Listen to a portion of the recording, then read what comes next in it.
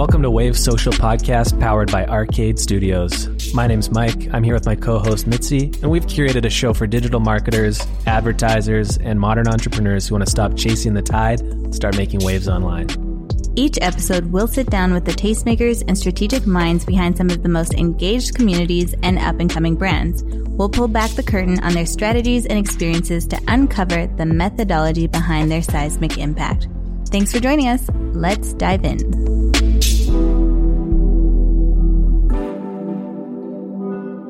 We really believe as we're moving forward and people are consuming more on social or via audio that it's more than just attention. We need to actually find a way to become influential. And the difference between the two is really trust.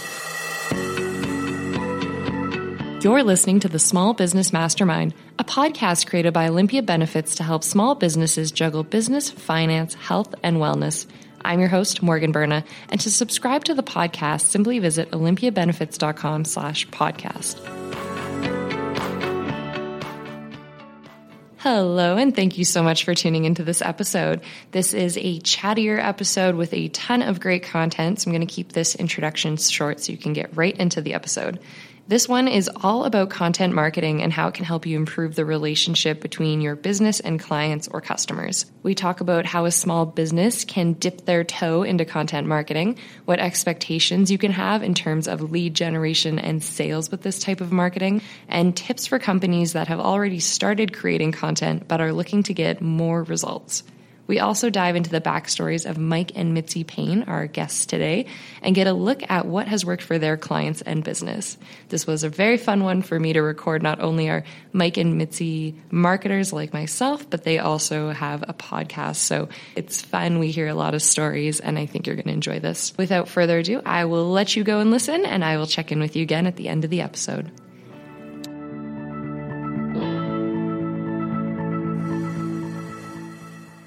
On today's episode, we have two guests. We've got Mike and Mitzi Payne, who are both partners at Arcade Studios. Mitzi is a digital marketer and social media expert committed to helping brands engage with the online world.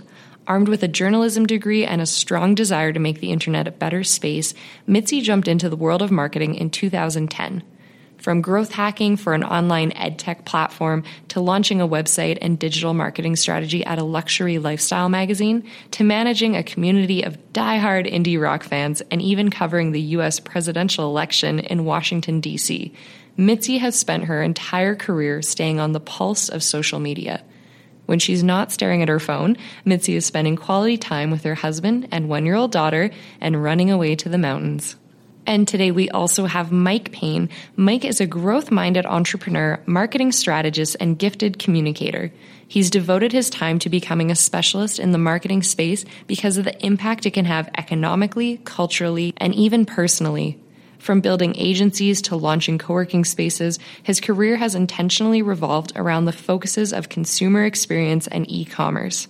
Mike is driven to help his peers and customers leverage technology, community, and digital platforms to accomplish their goals, grow, and get where they're trying to go. Now leading services at Arcade, he is also an active public speaker on stages including TEDx, Next Big Thing, and Startup Canada. Thank you to you both so much for coming. So Mike, why don't you tell me a little bit about yourself and how you got started in marketing? Yeah, well, thanks for having us. We're really excited to be here. As far as marketing goes, it goes back quite a while. Like I think even in high school, me and my friends were all about making money off of our friends. So kind of a few hacky ideas back then, and that got us into marketing in the first place. But I studied it at university. Didn't really feel like I got that much value when I look back at it, but at the time it felt really important, and it kind of got me the first couple jobs in the field and started things off that way. But I think the juicy part of the story is later on, after a few of those first jobs and starting to venture into a little bit of a side hustle. Yeah. One of my good friends went to university in California for graphic design. And the whole time he was away, I was just itching to like start something myself because I was working in a lot of corporate contexts and just felt like I didn't have enough room to really have fun with it. Yeah. And decisions took a long time to be made, that kind of thing. So he came back from school and we were like, okay, we're starting a business. It's going to be about branding. We're going to do visual identity for cool brands and build websites and all that fun stuff. And that was back in about 2012. And it grew pretty quickly, actually. We ended up quitting our jobs a few months after that. And at the same time, we actually had an opportunity to go in on a space with one of our clients. So we were looking all over town for space, and we found this warehouse in the warehouse district of the city that we were in. It was way too big for us, but we were like, we got to have this space. Yeah. So we decided literally within a week to launch a co-working space, and we found a private investor and wrote a business plan within like 3 days and signed a 15-year lease and just went to town. And it was the craziest thing I've ever done. But at the same time, when I look back, that was a big part of what allowed our business to really grow and take off and get noticed. Yeah. And it brought small businesses all into one environment with us where we could then like provide our service to them and see what exactly their needs were. Yeah, and help them come to life. And then around that time, I met Mitzi here, and she was in marketing as well in a different city. She was in Vancouver, and we just started kind of nerding out on marketing and realizing that we had a lot of commonality and similar goals, and but different expertise. So we were more on the design side, and she'll tell you a bit more, but she was on social media and digital marketing side of things. So a big opportunity for collaboration and a natural handoff from our part of the process to her part of the process.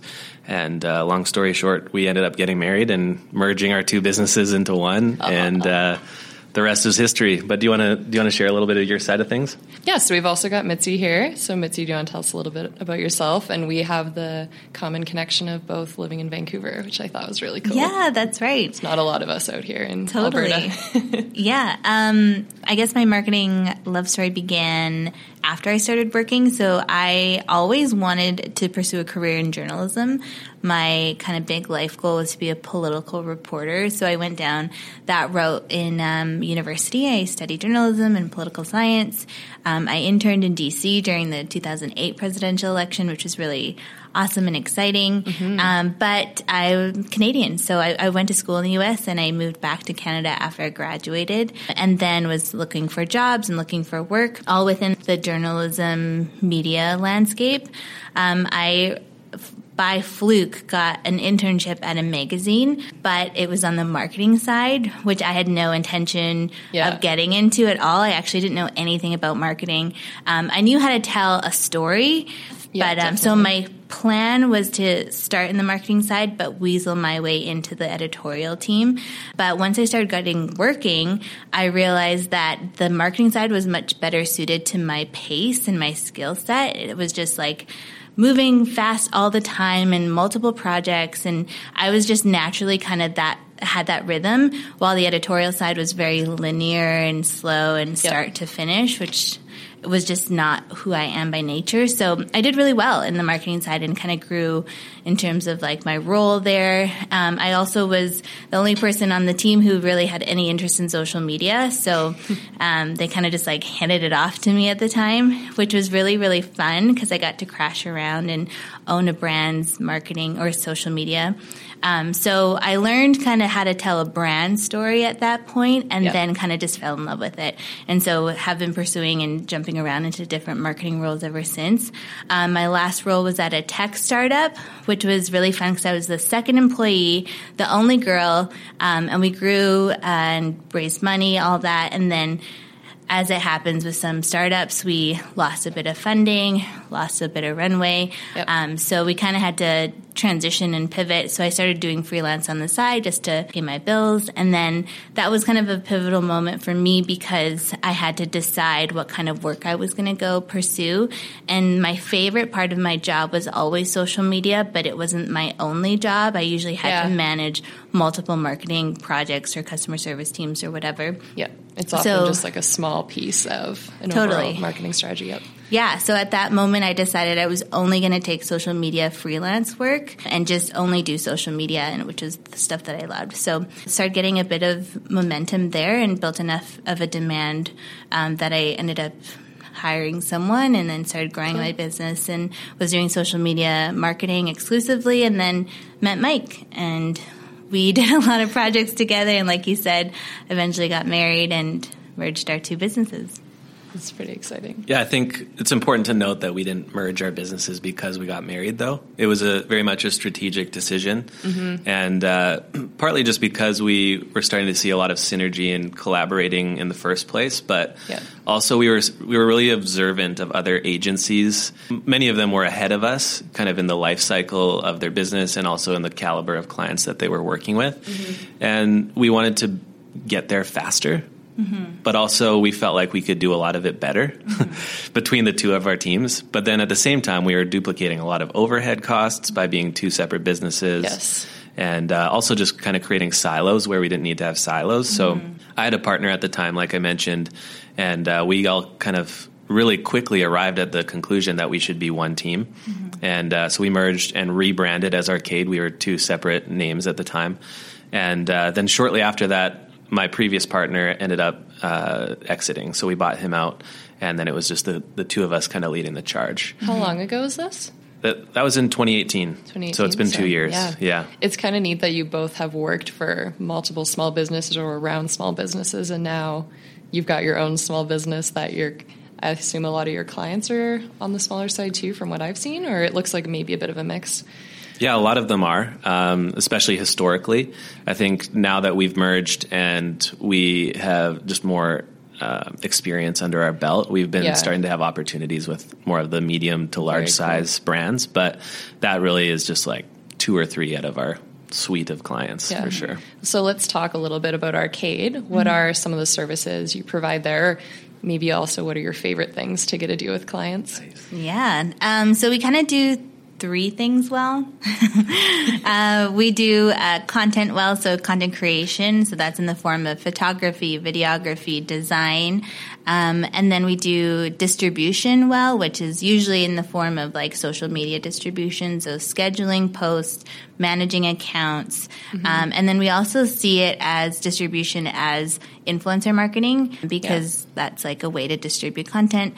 And then we do advertising. So digital advertising in like Facebook, Instagram advertising platforms, and then like Google advertising, YouTube advertising, all those suites. Did I miss anything? Strategy. Oh, yeah. So none of it really matters if you don't have a strategy. So those are kind of our big 3 is strategy, content production, and distribution. Yeah. And you've got such funky creative design all over your whole site. What was your guys' inspiration for that? Yeah, I mean, I can't take a lot of credit for that. That's all like the brainchild of our design and our art director, Drew. And we do have a content producer on our team. Her name's Jill. They're both really, really talented. They've always got really cool ideas and great taste, much better taste than we do. So that's why they do their job really well. But we always loved like a still life kind of vibe. And we love being in a studio and controlling lighting and that kind of stuff. So a lot of our like content in terms of photography sits in that still life zone. Very cool. And so you've also launched a podcast, so it's called Waves. Do you want to tell us a little bit about that? And I'm curious what your overall goal with it is. Yeah, I can speak to like how we launched it. It's actually funny. My company before we merged was called Wave Social, and they did the branding and the like helped me come up with the name and all that. And they did such a good job, and it got me so much great attention. And I love it so much because it just kind of felt like me and like I was really proud of it. So when we merged and took on a whole new name and identity, a part of me was really kind of sad to lose Waves, but we always kind of talked about one day we would resurface it. So when we started talking about the podcast, it was just felt like a really easy match to take the Waves branding and purpose it for the podcast. So that was really fun for me to see.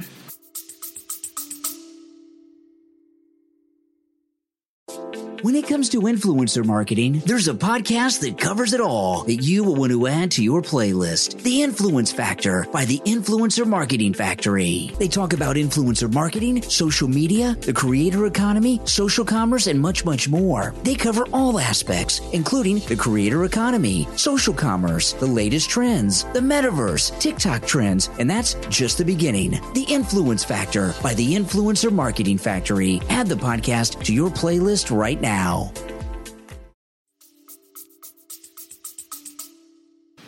Yeah, and as far as why we started it, we initially actually came to the table with the idea of building a digital course.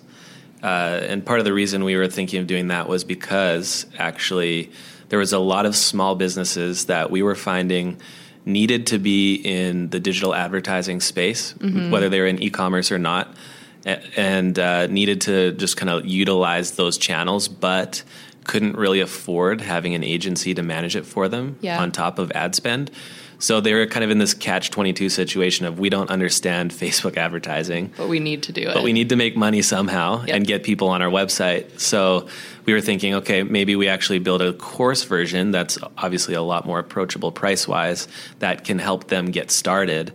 And then later, once they've kind of seen that it works and scaled a little bit and just need to go to the next level, that's where we could come in. And then we started working on the content, and we were like, man, it would be way more fun to just like give this away for free, you know? And also we were tossing around the idea of, if we're going to ask people to pay for something, we should probably give them value for free first and build that sort of like trust relationship. So we always had thought about doing a podcast, but then suddenly it just made sense that that would be the first step, that we could start sharing really valuable content for free and help brands just kind of get into it in the first place. And then later, if they wanted something like a course or to work with us directly, that could just be a nice kind of byproduct. Yeah, I've really enjoyed some of the episodes I've been listening to lately. I love the first one about your whole love story. So cute. And then the recent one, too, about the cult branding, I thought was quite cool. And I know you went to that conference. It looks neat. I wanted to ask how important you think it is.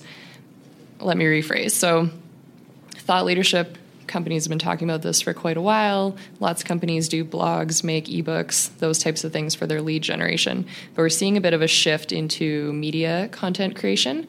How important do you think it is for a company to be starting a podcast, starting a video series, anything along those lines?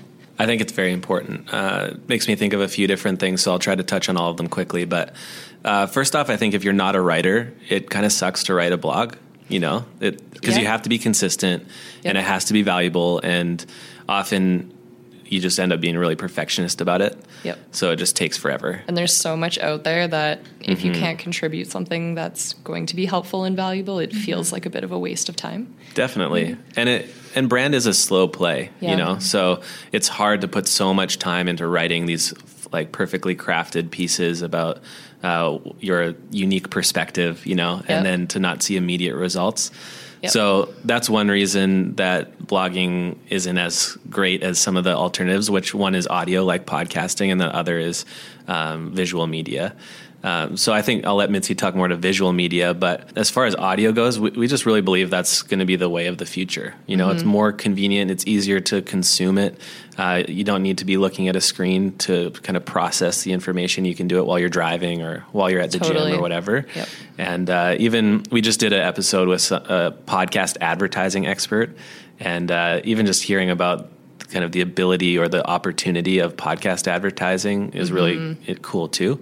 So not just producing content on the platform, but also advertising to audiences on the platform. Those are two very big opportunities. But do you want to speak to visual media? Yeah, I think visual media is like a really cool opportunity. Not just is it necessary for brands in order to be relevant to people, but it's just a cool opportunity to expand your brand and let it have a life beyond, you know, the product that you're selling or the service that you're giving. I feel like in today's landscape, you really need to find ways to make someone's life better beyond the product, you know? And so it's really, and media allows you to do that and really communicate that well.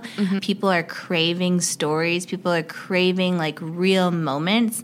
And so it's like a great opportunity for brands or solo entrepreneurs or whatever to insert themselves as long as they're providing value. So you definitely have to think about it. And I think if you do it well, you don't have to do it well every single day or all the time, but you need to do it well every once in a while so that you're resonating. Because I feel like even the really strong moments have like a longer lifespan right now. That is good news for people who are afraid to enter into media at all. You don't need to do it well every single day, 7 days a week. You need to do it well once in a while. And then just like always look to add value. Yeah, there's a quote that I had seen that I've mentioned on a couple episodes, but I was seeing something that said that these days we're not just competing for consumers' attention between our brand A, and brand B. We're also competing against Netflix. We're competing against like YouTube, people's phones, anything that's drawing attention, because when we're already so bombarded all the time, what's a way that you can pull someone in where it's attractive and it's interesting and it's not just another company throwing just another ad at them, something that they can remember, and like you said, make it enjoyable too. Yeah, definitely. I think I really want to kind of press into what Mitzi said about value and meaning, because I think that's where brands could potentially get a leg up on something like Netflix, where people are spending so much of their time. But Netflix definitely has our attention. And people have said, I'm sure many of the listeners have heard it said, attention is currency. But we really believe, as we're moving forward and people are consuming more on social or via audio, that it's more than just attention. We need to actually find a way to become influential. And the difference between the two is really trust. It's not enough to just get people's attention anymore, but we actually have to build relationships with them. And if you have both their attention and their trust, then that's when you actually have influence over their decisions. So that's something that we really try to think a lot about, whether it's producing media for our own companies or for the brands that we work with, or even when we're just giving advice to people, is how can you not just get their attention in the first place, but keep their attention long enough to build a relationship with them so that they trust you. Why do you think we're seeing this shift in what consumers are wanting? Or do you think it's just that the consumers may be getting more of a voice these days with social media, something like that? I think they just have more options, more options than ever, especially online. And in certain industries like beauty, for example, most customers are doing their shopping on Instagram, so it's all happening right there, right in front of them. They don't have to like go through this long click journey to make a purchase. So it's more convenient than ever. It's more accessible, and there's just more options. But do you have anything to add to that? Yeah, I think with like social media, like you can have a dialogue with customers, like you can have a dialogue with people in general, and brands can have dialogues with people. So that I feel like has enabled us to like become more discerning and selective of what kind of dialogue we want to have, and we have higher standards for brands now in terms of where we're allowing them to take our attention. So the standards are higher. There's more brands out there. There's like way more things that are vying for our attention. So now brands really have to think about like what are they going to do and how are they going to enter and how are they going to earn your attention and earn your trust. So it's not as daunting as it sounds. I think it's just thinking about like the humans behind, who you're trying to reach. It's not just, the dollars that are coming in, but think about like the people who are actually engaging with it and how are you going to leave them better or entertain them or educate them. More than ever, brands are telling narratives that aren't true because they think it'll relate.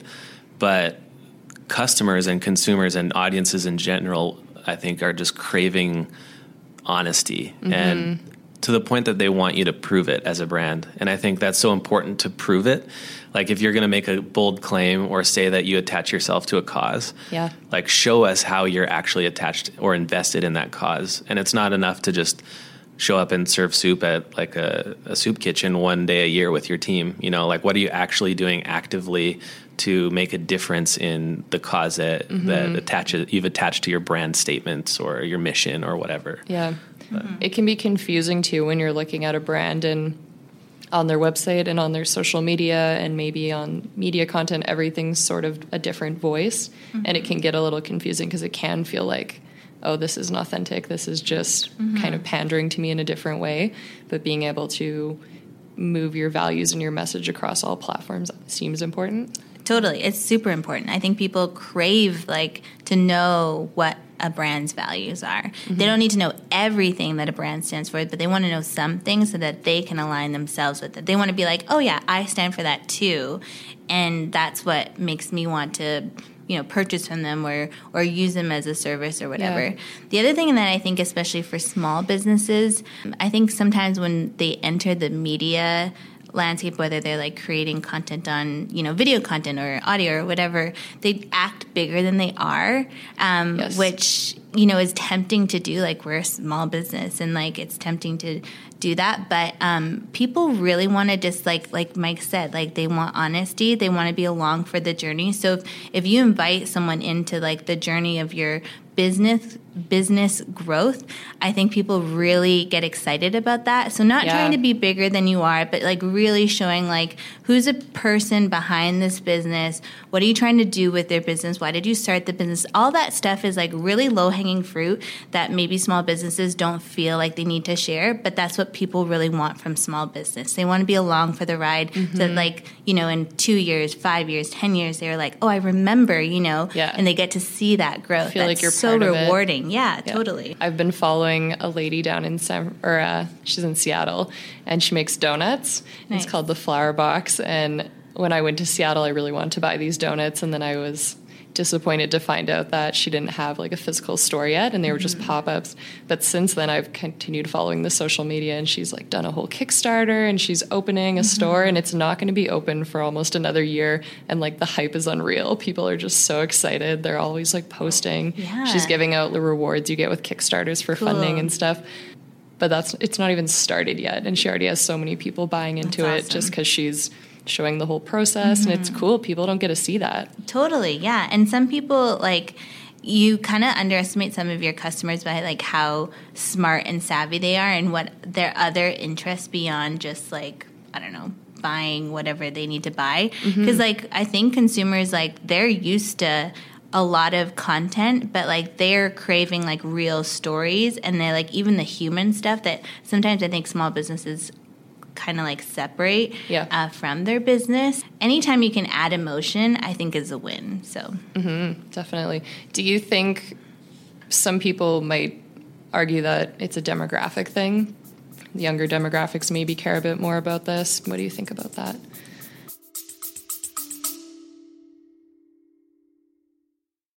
Did you know that you can change what you taste by what you hear?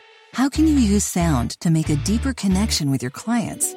Can we be healed with sound? Sound influences people in their buying decisions and their daily lives. In the podcast Audio Branding, I explore all of this, both with my own observations as a voice actor of over 15 years and by interviewing knowledgeable professionals in the field of advertising, marketing, music, and science. To have a listen for yourself, visit audiobrandingpodcast.com.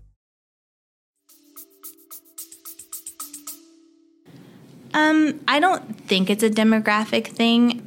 I think anytime you can be relatable, I think that it kind of like hits home for anyone, no matter where they're at. Like, sure, millennials are the main, you know, market on social media and especially platforms like Instagram, but I don't think that story or narrative is lost on people of another generation. So it hits home for everyone. Yeah, and I think for generations older than millennials and Gen Z, they still might be consuming the information or the media a little bit differently, but they're on the same platforms. Yep. And even more than that, they care about trust and like recommendations from a friend. And that's how they did business before social media. You know, it was really like, Larry from down the street told me about this great paver, you know, and so now they're doing my driveway. Yeah. So now that's all happening on social media. So it may be a new environment for them, but I think they're on it because they want to be connected, and they see that it's saving them a lot of time. And whether it's finding an insurance provider or like a facial cleanser, like it's all kind of happening in the same realm. Yeah, and it's hard to not seem transparent when you're quite literally having conversations online about your brand, doing videos, things like that. It can be, like you said, easy to put it on your site or make yourself seem like something you're not, but that's a little bit harder to do with media content. Yeah, for sure. And I think Mitzi kind of touched on it, but this whole idea of dialogue is really important when it comes to telling stories. One thing I think, especially for some reason, B2B brands are struggling with is telling stories that invite conversation. Because when we think of telling stories, I think, at least for me, I think of my grandpa. When I was growing up, and he would just always tell us great stories, and he would talk and we would listen. But that's not the type of story that relates to people anymore, at least not in this context. But where I think sometimes we're tempted to treat it as a monologue, really what our consumers and our audiences want is an opportunity to also like be involved. So if we can find ways in the way that we're sharing the media that we're producing, or even just telling people what we're up to or what our unique perspective is or what our product is, if we can invite them into the conversation, then that just becomes that much more valuable. Sometimes that's as simple as just asking a question. Other times it might be gathering feedback about what they want that we're not offering, or it could even just be giving them an opportunity to speak to the audience, like on our platform. There's lots of different ways to do that. But are there any particular ways you've done that with your own businesses that have really resonated with your audience? I think the podcast is the easiest, lowest hanging fruit example. In one sense, every episode is much like this, an interview. So it's not just us telling everyone what we think they want to hear, but we're curating guests based on the topics that people are interested in and the expertise that they have, so that we can kind of extract that for them. But then even more fun than that is also leveraging social platforms to collect information from our listeners who are really bought in on what other topics they want or what benefited them. And we're seeing that too, just even in reviews, like people, when they are impacted or find value, they want to talk about it. So we've, even just in the first couple seasons of our podcast, we've had so much feedback, and that's how you can tell that people are bought in, because it's a dialogue, right? Yeah. So. Yeah, I can add something to that too. We had a client that's in the B2B space. They're like a lash supplier for lash techs. Okay. So, on social media, they have they're pretty much entrepreneurs speaking to entrepreneurs.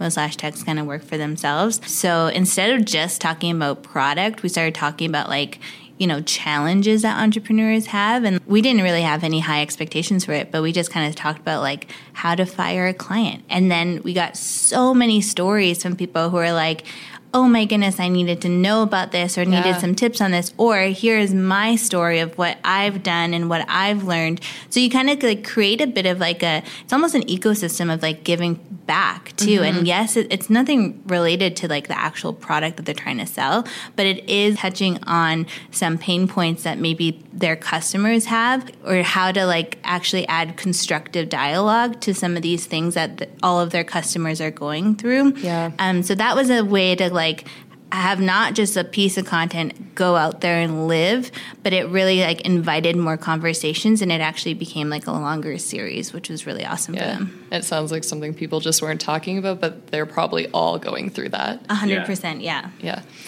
I'm curious, I'd heard an episode you guys just posted about inclusivity in media, that type of thing. How can people make sure that they're keeping this top of mind? So both inclusivity and maybe accessibility, because if we're shifting toward media content, that creates different challenges for people as well. Is that something that stays on your mind while you're creating content? How do you navigate that? Totally, yeah. Inclusivity is really important to us. Part of the reason why is because like I'm a minority, so I notice things, and I think that's like the number one advice I can offer is get people on your team or in your corner who represent different backgrounds and different, orientations and all of that, so that you have people who can speak to that and also who notice things. I think sometimes when you just surround yourself with the same type of people, you're going to miss some things. And that's just the way human nature works. So number one, just like make sure that you have people on your team who represent different people. And I think those people will help, and let them like have a seat at the table when it comes to creating content, because they're going to see things that maybe you might miss. I think all of us could, be better with having more voices involved. For us, because we feel a sense of responsibility because we're telling a brand story. So to making sure that we're not alienating anyone. So that's part of the reason why it's top of mind for us too, because we want to make sure that when someone sees, like a piece of content from a brand, that they can see themselves being a part of that brand story too. We don't want to exclude anyone. So I think for us is we're just making sure that we have the right people on the team who can speak to that. Yeah, and I think it's just really impactful. And on the converse of that is it's a huge missed opportunity if you're not speaking to more than one type of person. Because no matter how much you lean on the key benefits of a product, if it doesn't look like it's for that person or the specific person that's like viewing it, then they just won't relate. Like I saw a really impactful photo the other day. I think it was actually from Old Navy or something like that, but it was a little kid in a wheelchair and he was in Old Navy, and there was an advertisement of a kid in a wheelchair wearing their products. And he was just so hyped. Yeah. Because it was like the first time, I think it was the mom sharing it or something, and she was just saying it was the first time he had ever seen any advertisement with someone who looked like him. Yeah. So it's not even just like ethnic minorities or specifically ethnicity. It's all different types of people, like Mitzi said, orientation or even circumstance, you know, like being in a wheelchair or visually impaired. And that comes down to accessibility as well. But if people don't see themselves using that product, even in your advertisements or the media that you're producing, then as much as it could solve their problem, it won't be relevant to them. So. We also just did an interview, actually, that we just dropped on the podcast about building accessible websites, because I think a lot of people don't think about that maybe when they're building their website. So just a few really simple things is like making sure that, you know, any images that you're producing has like a decent contrast ratio for people who might have visual impairments, and then also making sure like keywords are attached to your images. So just like there are some really simple, small, minor things that people can keep. You know, there's even like checklists that exist on the internet that you can like literally check off as you create content or build a website. So and keeping your audience in mind. I know I worked for a company once where we redid the site, and all the text ended up being a sort of light-ish gray color, and we immediately had people writing into us being like, we can't read this, it's too small, it's too light, what are you doing? Maybe it looks nice, but it's not, we can't read it. So very simple fix to just make it darker and like up the font size 1 or 2. But I think that's when I noticed too, people go a lot sometimes for the aesthetic, forgetting about who their audience is and what their needs are. For a brand that might be interested in trying out bringing in some media content, but it's not something they've ever done before, maybe they have a very basic website, what are some tips for incorporating this and making it still feel true to their brand? What's a way that they could incorporate this that fits for them? Because I think a lot of people get overwhelmed seeing like very flashy media content and thinking, oh, well, that's not us. Like that doesn't fit. The first piece of advice I would give if you're just starting out is to just pick one thing to be good at first and then build off of that. I think lots of brands defeat themselves before they even start because they feel like they have to be on Facebook and Twitter and Instagram and LinkedIn and also maybe running a podcast or a blog, you know, all of the TikTok, all of the above. And then they just get super stressed out figuring out how to relate to Gen Z on TikTok. But I would say pick one thing and pick it based more so on your audience and where they are, where they're most active, and just focus on being consistent with that. It doesn't even have to be like every day posting on Instagram, but even if you're like setting an achievable goal of 3 posts a week, you know, stick to it, show up for it, and just create an expectation that your audience can have that you will fulfill. And then just focus on being honest. I think like we've been already talking about, if you can't produce really flashy, incredible content, then just make sure it's true, you know? And I think even more so, like the feed on Instagram doesn't matter as much as it did before. It doesn't have to be so curated. People just want to see stuff that they can relate to. And that makes it feel like they have a deeper connection or greater access to you and what you're doing and the service that you're providing. And looking at your message is very important because you can make such beautiful graphics, but then put a quote on there that just doesn't apply to anyone or doesn't really mean anything. Or you could just write like a text thing or put up a quick 30-second video of you talking about something that might mean way more to someone. Totally. I think when you're creating content, you should just try to create content that, is honest for sure, but is also either inspiring, educating, or entertaining. So if you can hit on one of those 3 things, then you should keep making content that fits that.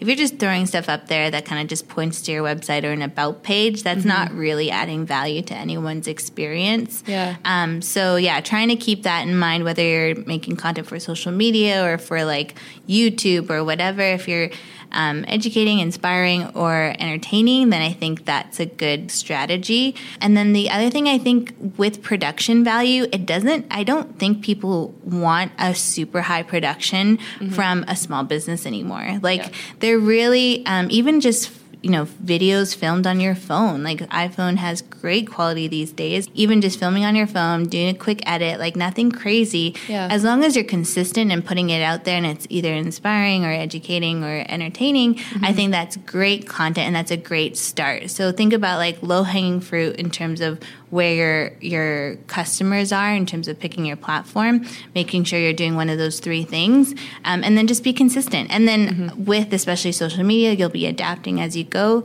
but seeing what people resonate with, where you're getting the most comments, invite people to engage with it or give them your feedback.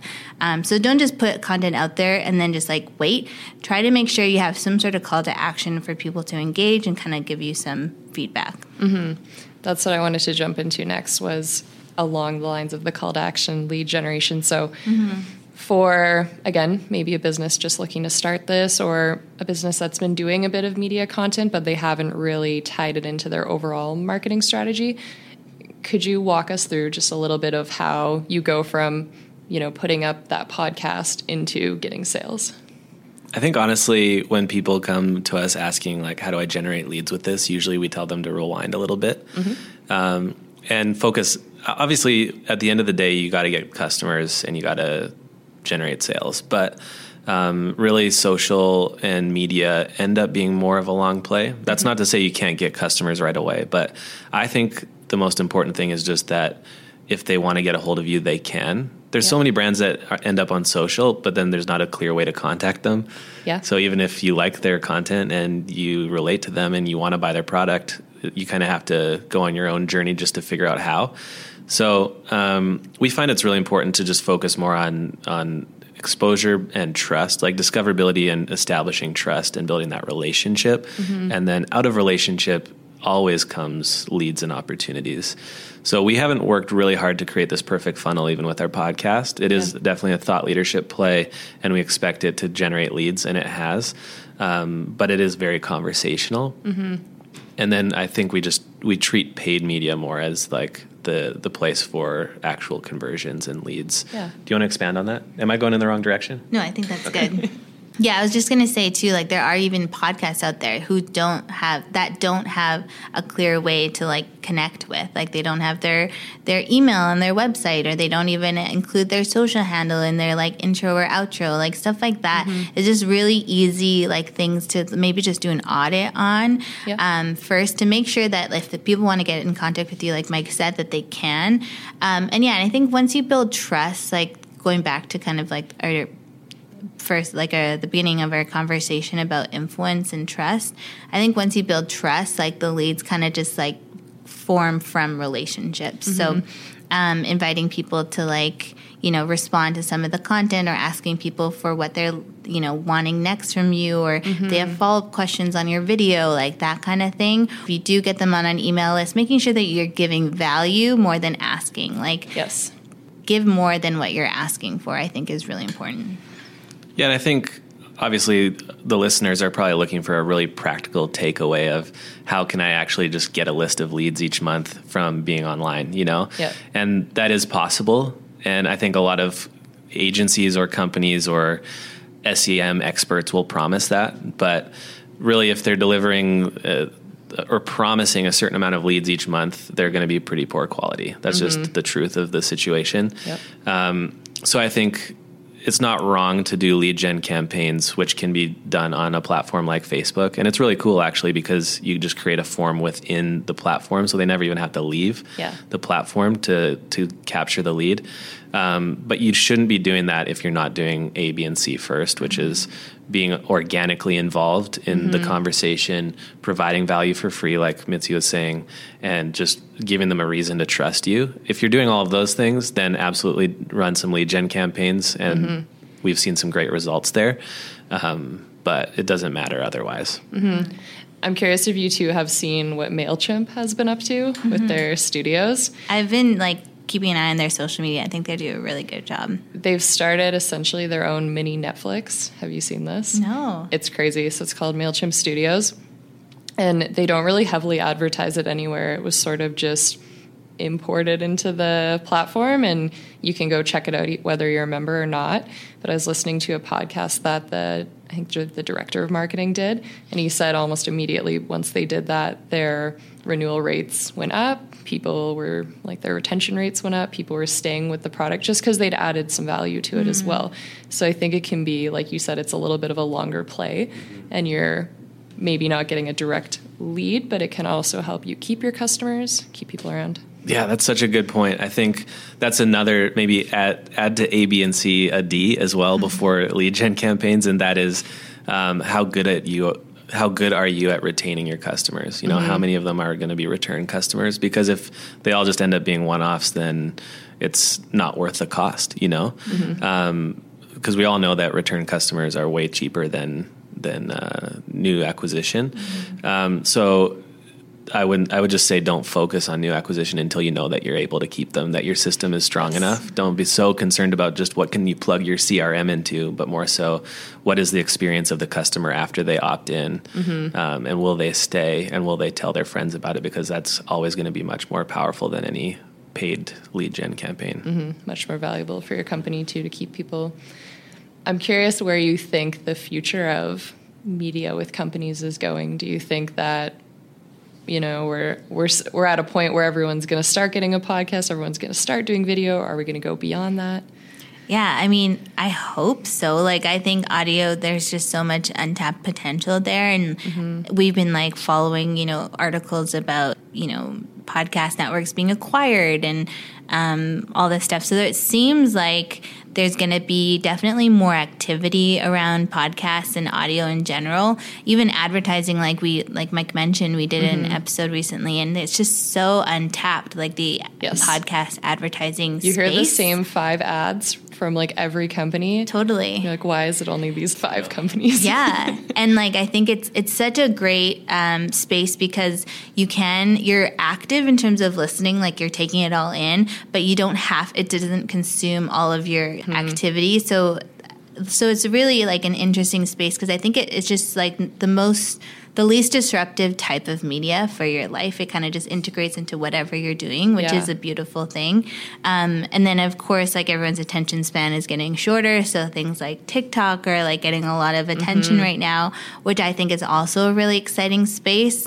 I think no matter what form media takes, I think people will still want to either be inspired, entertained, or educated. So wherever that's going to go, whether it's in the form of audio or TikTok or short videos or whatever, I think they're still going to have that desire. And I think we're just trending even more and more honest, more and more authentic. Yeah. The more real you can be, the better. People are just getting so transparent now on social media, because people are craving that. Transparent. Yeah. And maybe there's obviously you set some boundaries around that, but yeah, I don't think that's a bad thing. I think it's a really great thing. And I think, influencers have started doing that, and soon to follow will be brands. Yeah. So, well, you made the comment earlier of not acting like your audience or your customers only have one area of interest, and that can be a bit of a box people can get into. I think a really easy way for small businesses to do that actually is to partner with other brands.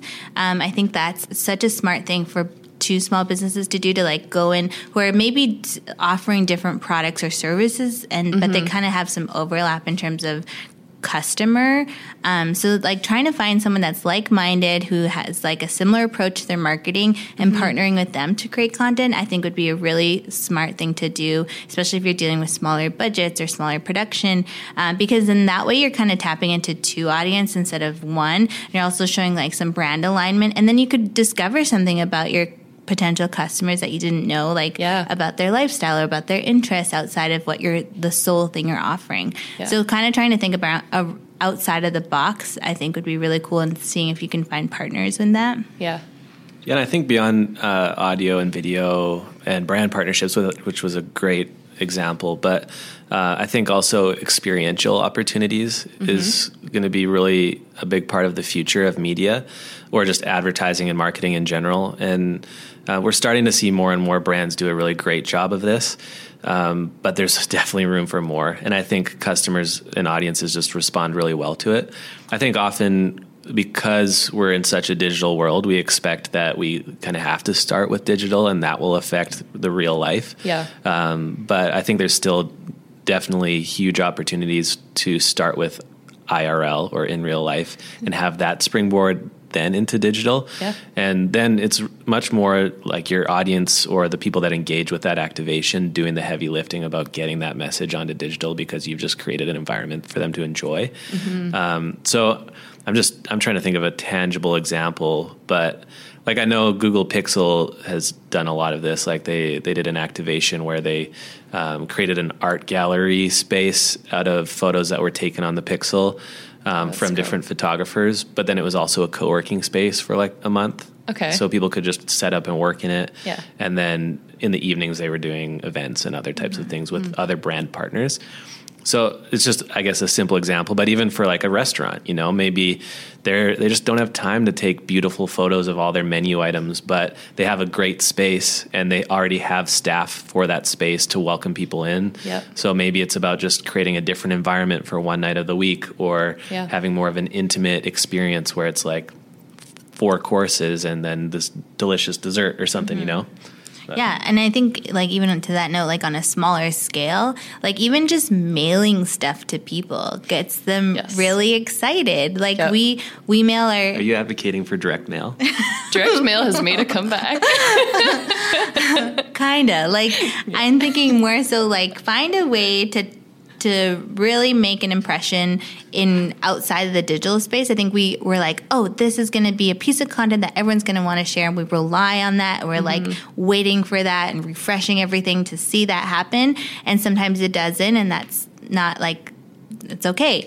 Thinking about outside of digital, how can you like make someone's day in the form of like just a little letter, or like a package, or a thank you package, or like an invitation package, and then that actually has ripple effects that go into digital, because they're likely going to take a photo of it. They're likely going to tag you. And then it's user-generated content that you can share, from someone else that isn't a brand. So I think that is also kind of maybe an untapped opportunity. We actually started doing that for our podcast. We send our guests these little podcast packs, which include like a mic and then like some goodies and some swag. And we've been surprised to see like that they, obviously it makes their day. That's something that they don't really get from other podcasts that they're invited to be on. And it's all the stuff that they get to keep. And like they usually share it on social media. And it's a great way to tease an episode, because they're like, I'm going to be on this podcast and look at what they sent me, So, I don't know. I was just thinking like there's other ways you can make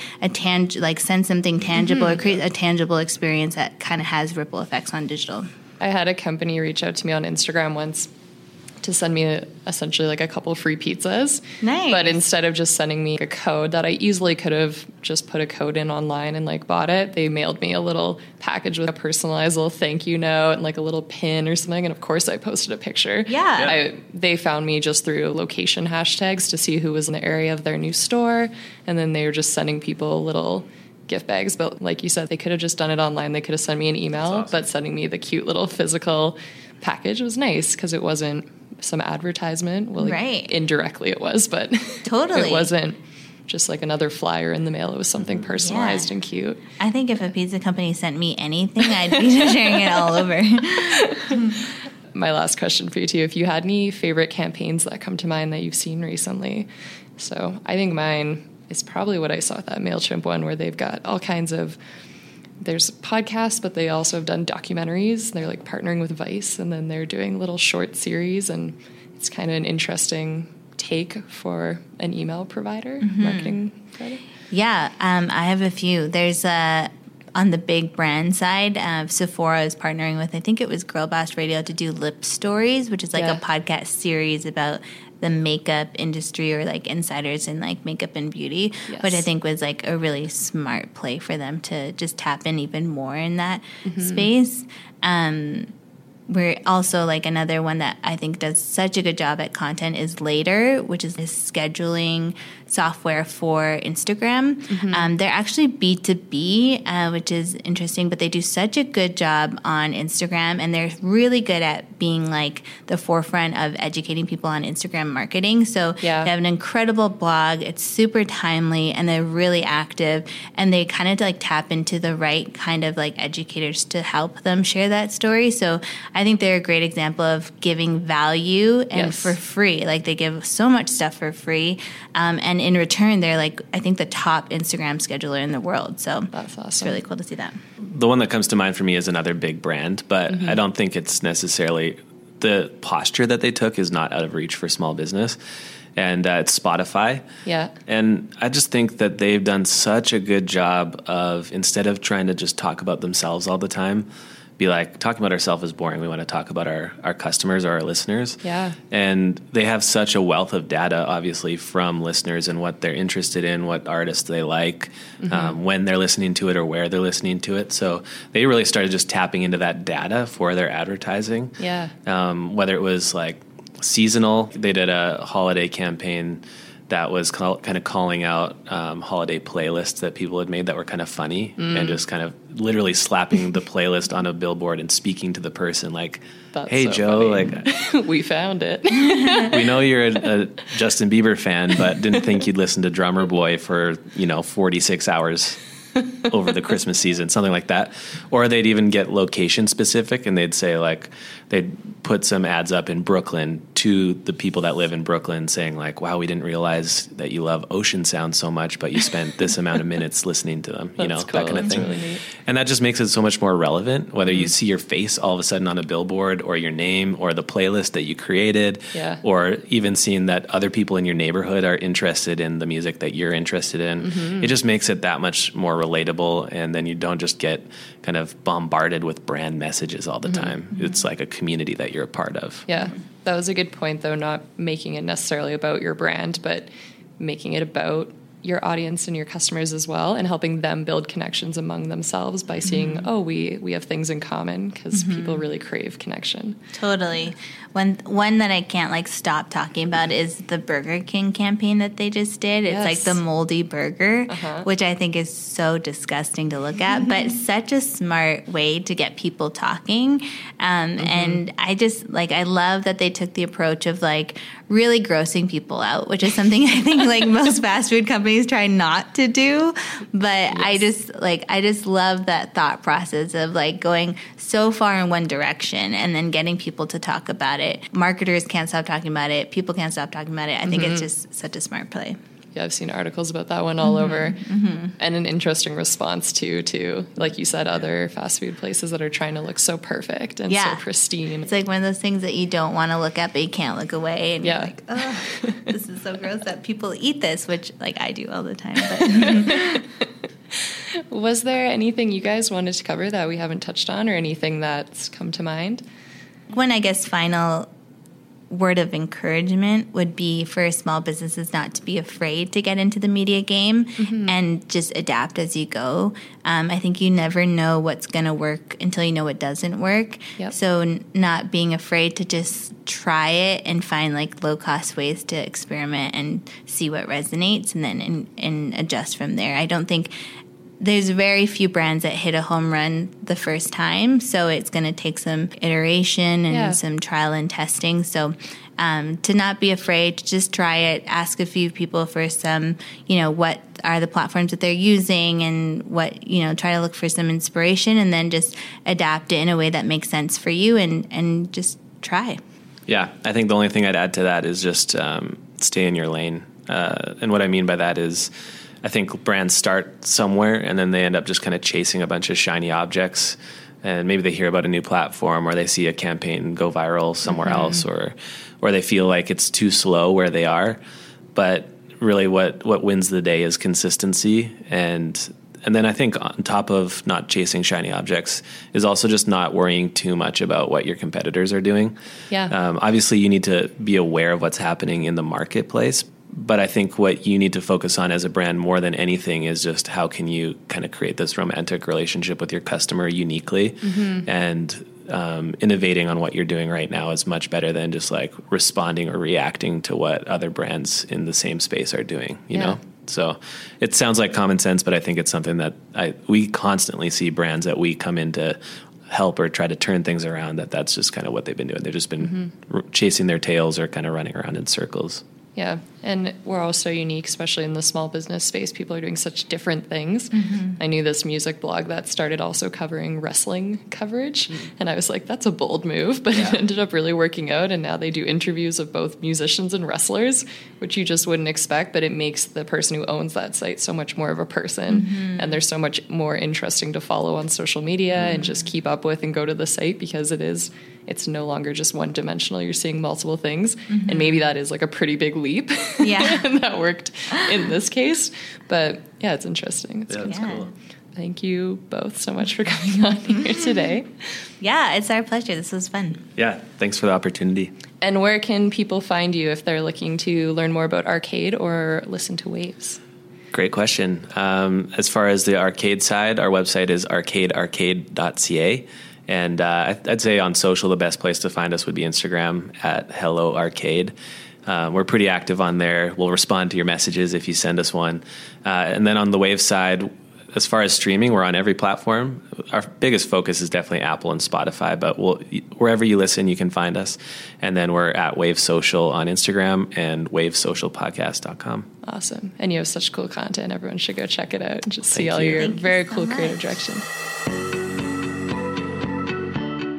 Thank you for tuning into this episode of the Small Business Mastermind. If you haven't already, you can join our notification list to be updated when new episodes go live by visiting olympiabenefits.com/podcast. And if you haven't heard, we're moving to posting 2 episodes per month, and I am so excited to share all the great content we have on the way with you. But for today, this is all we got for this episode. I hope you enjoyed it, and I will be chatting with you again very soon.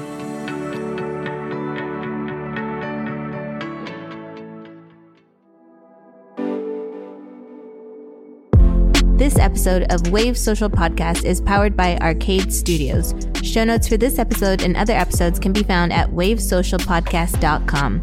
You can also subscribe to the show on Apple Podcasts or wherever you listen. If you've got questions, comments, or suggestions for future shows, hit us up at Wave Social on Instagram. Thanks for joining us.